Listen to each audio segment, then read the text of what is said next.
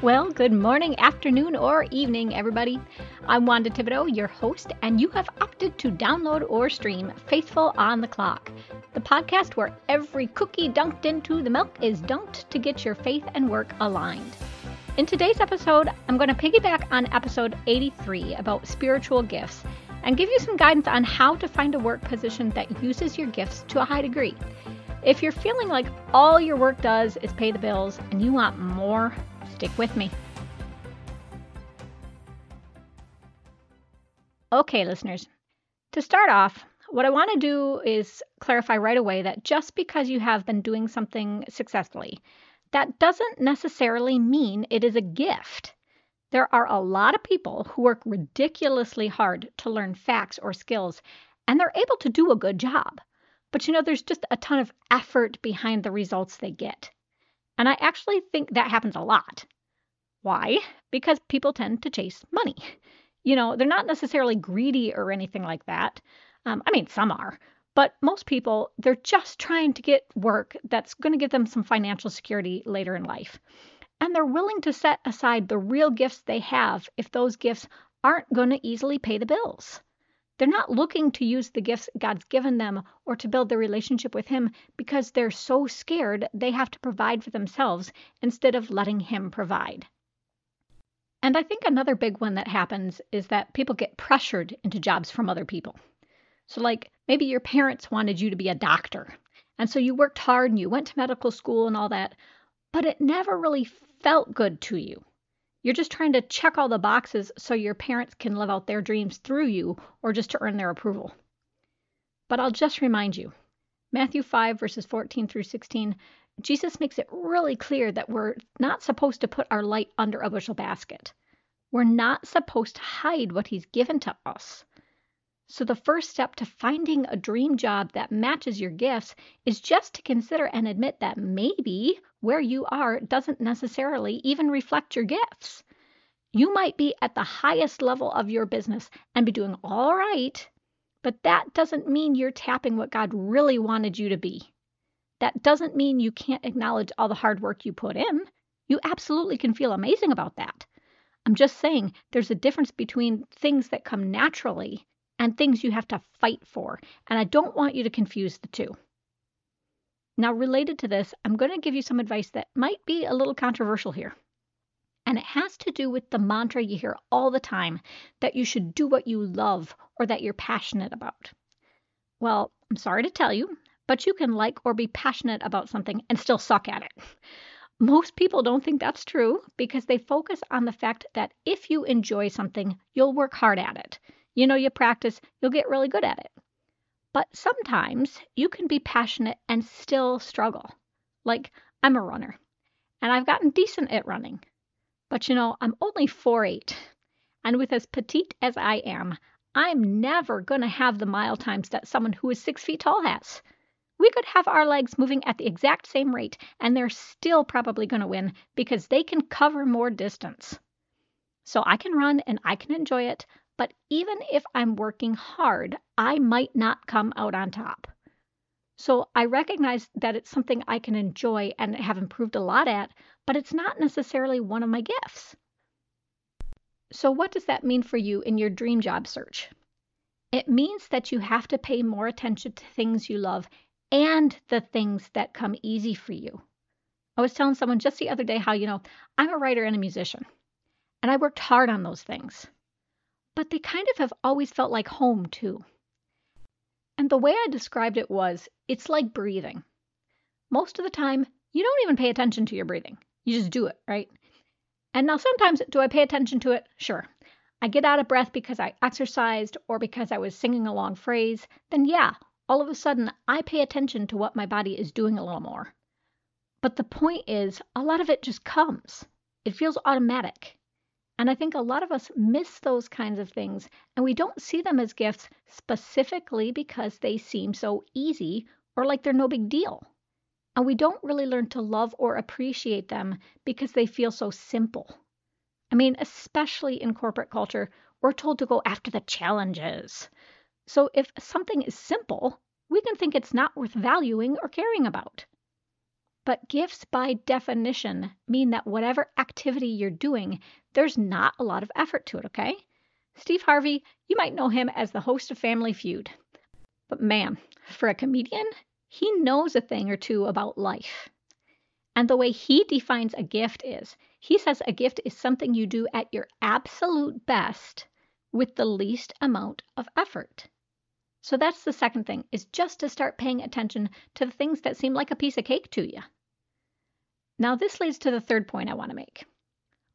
One of the biggest pieces of advice you'll hear around finding a satisfying job is to go back and look at your previous work successes and try to find the common thread that goes through them all. Like, maybe the thing that let you do well in different circumstances was that you just knocked it out of the park in how you were communicating. And that's decent advice. But the problem with it is that it only focuses on the successes you planned or intentionally worked for, right? What about all of the successes you had that weren't part of your script or agenda? What about all of those times you succeeded in your community or other areas of your life? Because see, again, the planned things, you can call on learned skills a lot more.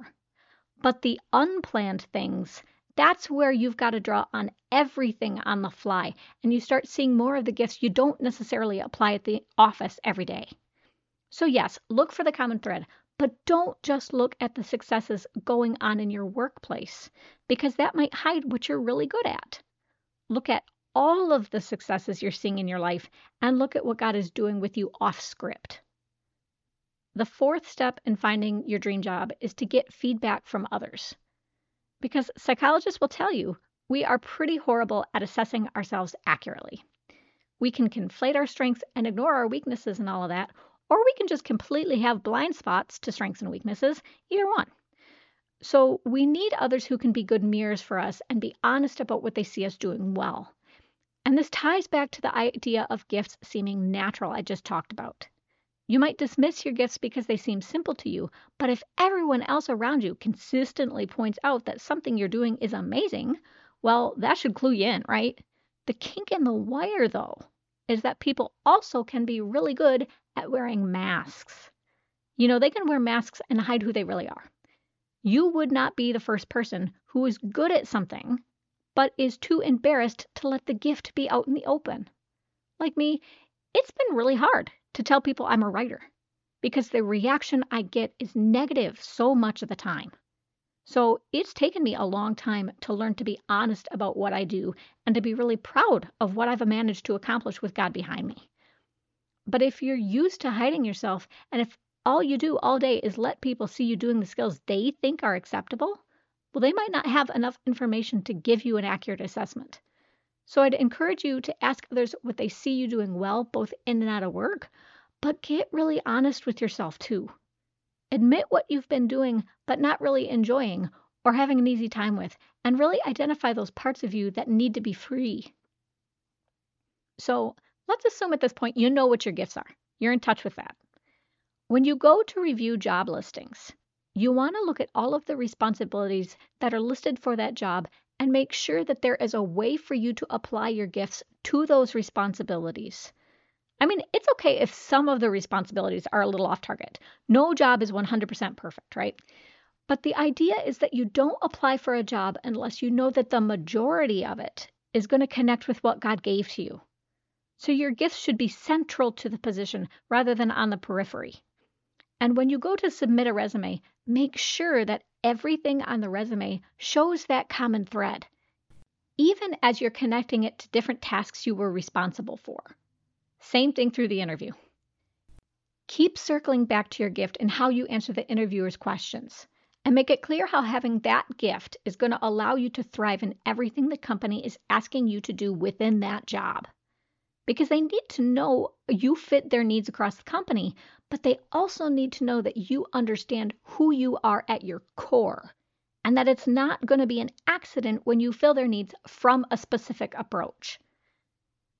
The fifth step is to consider the media or mode of expressing the gifts you have. So for example, let's use communication again. Let's say that's your gift. Well, you use communication skills in writing, so you might do well as a writer. But you also use communication skills in visual advertising. Same thing with videos or podcasting. So ask yourself what mode feels best to you. That's going to narrow down the jobs that make sense for you to apply for. Like, I do think one of my gifts is communication, but I'm far more comfortable doing a podcast or writing than I ever would be getting up in front of people doing public speaking. So this is where you're kind of fine-tuning things a little bit and really trying to get specific about which type of job within your gifts would make you the most comfortable. Now, I do recommend that if there's a mode of expression within your gifts that you haven't tried, just give it a shot, okay? Just explore a little bit before you rule anything out. Job shadowing is a great way to do that. Because sometimes what happens is that we make assumptions about how things will go or how we'll feel. And then when we actually have the experience, it's totally not what we expected. So if you give yourself that chance to at least try different modes, you'll be able to get a little bit more verification of which mode you're most well suited for. Lastly, and I do mean put it absolutely last, take a look at the pay for the jobs that make sense. If the job that's the best fit is also the one that pays the best, fantastic. It might be that God has put a great paying position right in front of you because he wants to bless you through a specific role.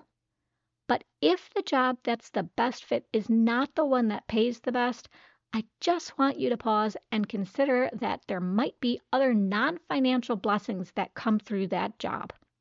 I want you to pause and ask yourself what value it has to be able to be closer to who God made you to be. I want you to pause and ask yourself how willing you are to live a life that's a little bit simpler, where you've got to lean on him a little bit more. I'm not saying don't do the math on your rent or groceries or any of that. I don't want any of you out there going out and saying, I'm teaching everybody to be irresponsible. That's not what I'm about, okay? I'm just saying that there are a lot of ways to define success, and how much money you make is just one way, okay? And if you really trust God, making a little less shouldn't scare you too much. So if I had to sum all this up, it's all really about finding out what you've been succeeding at without really even trying, and then basing the way you job search, build your resume, and interview around what's been present in the majority of those successes. You accept that that's the core of how God built you, and you get intentional about showing companies why it's logical for them to use that core to meet the needs they have. That's not always easy, because it means you have to pay attention to what you might have overlooked. It means you can't hide yourself, and that you can't just chase and practice the skills that are trending or in the highest demand. You have to bump up your trust in God and appreciate the design he gave you a little more. So, with a lot of hope that you'll be able to do all that, let's pray. God, as we think about applying our gifts today, I think one of the saddest things is that we so often try to force ourselves into positions we weren't really made for, just because we don't feel like you're really going to give us the security we need. And my biggest prayer is that you'll help us to go after not what society is demanding that we do, not what's trendy or getting paid the highest, but what's as easy for us as breathing. In Jesus' name, I pray. Amen. Well, I'm out of words, people. You've got to wait 2 weeks for a bunch more. But when you join me for the next episode, we'll be talking about decision making. You'll learn the key elements of making choices from a biblical standpoint and how to implement those elements in your daily work tasks. In the meantime, I'd love to have you as a supporting member of the show. If Faithful on the Clock has added value to your life, go to faithfulontheclock.captivate.fm/support to sign up as a member. You can also sign up at patreon.com/faithfulontheclock. Until next time, everybody, be blessed.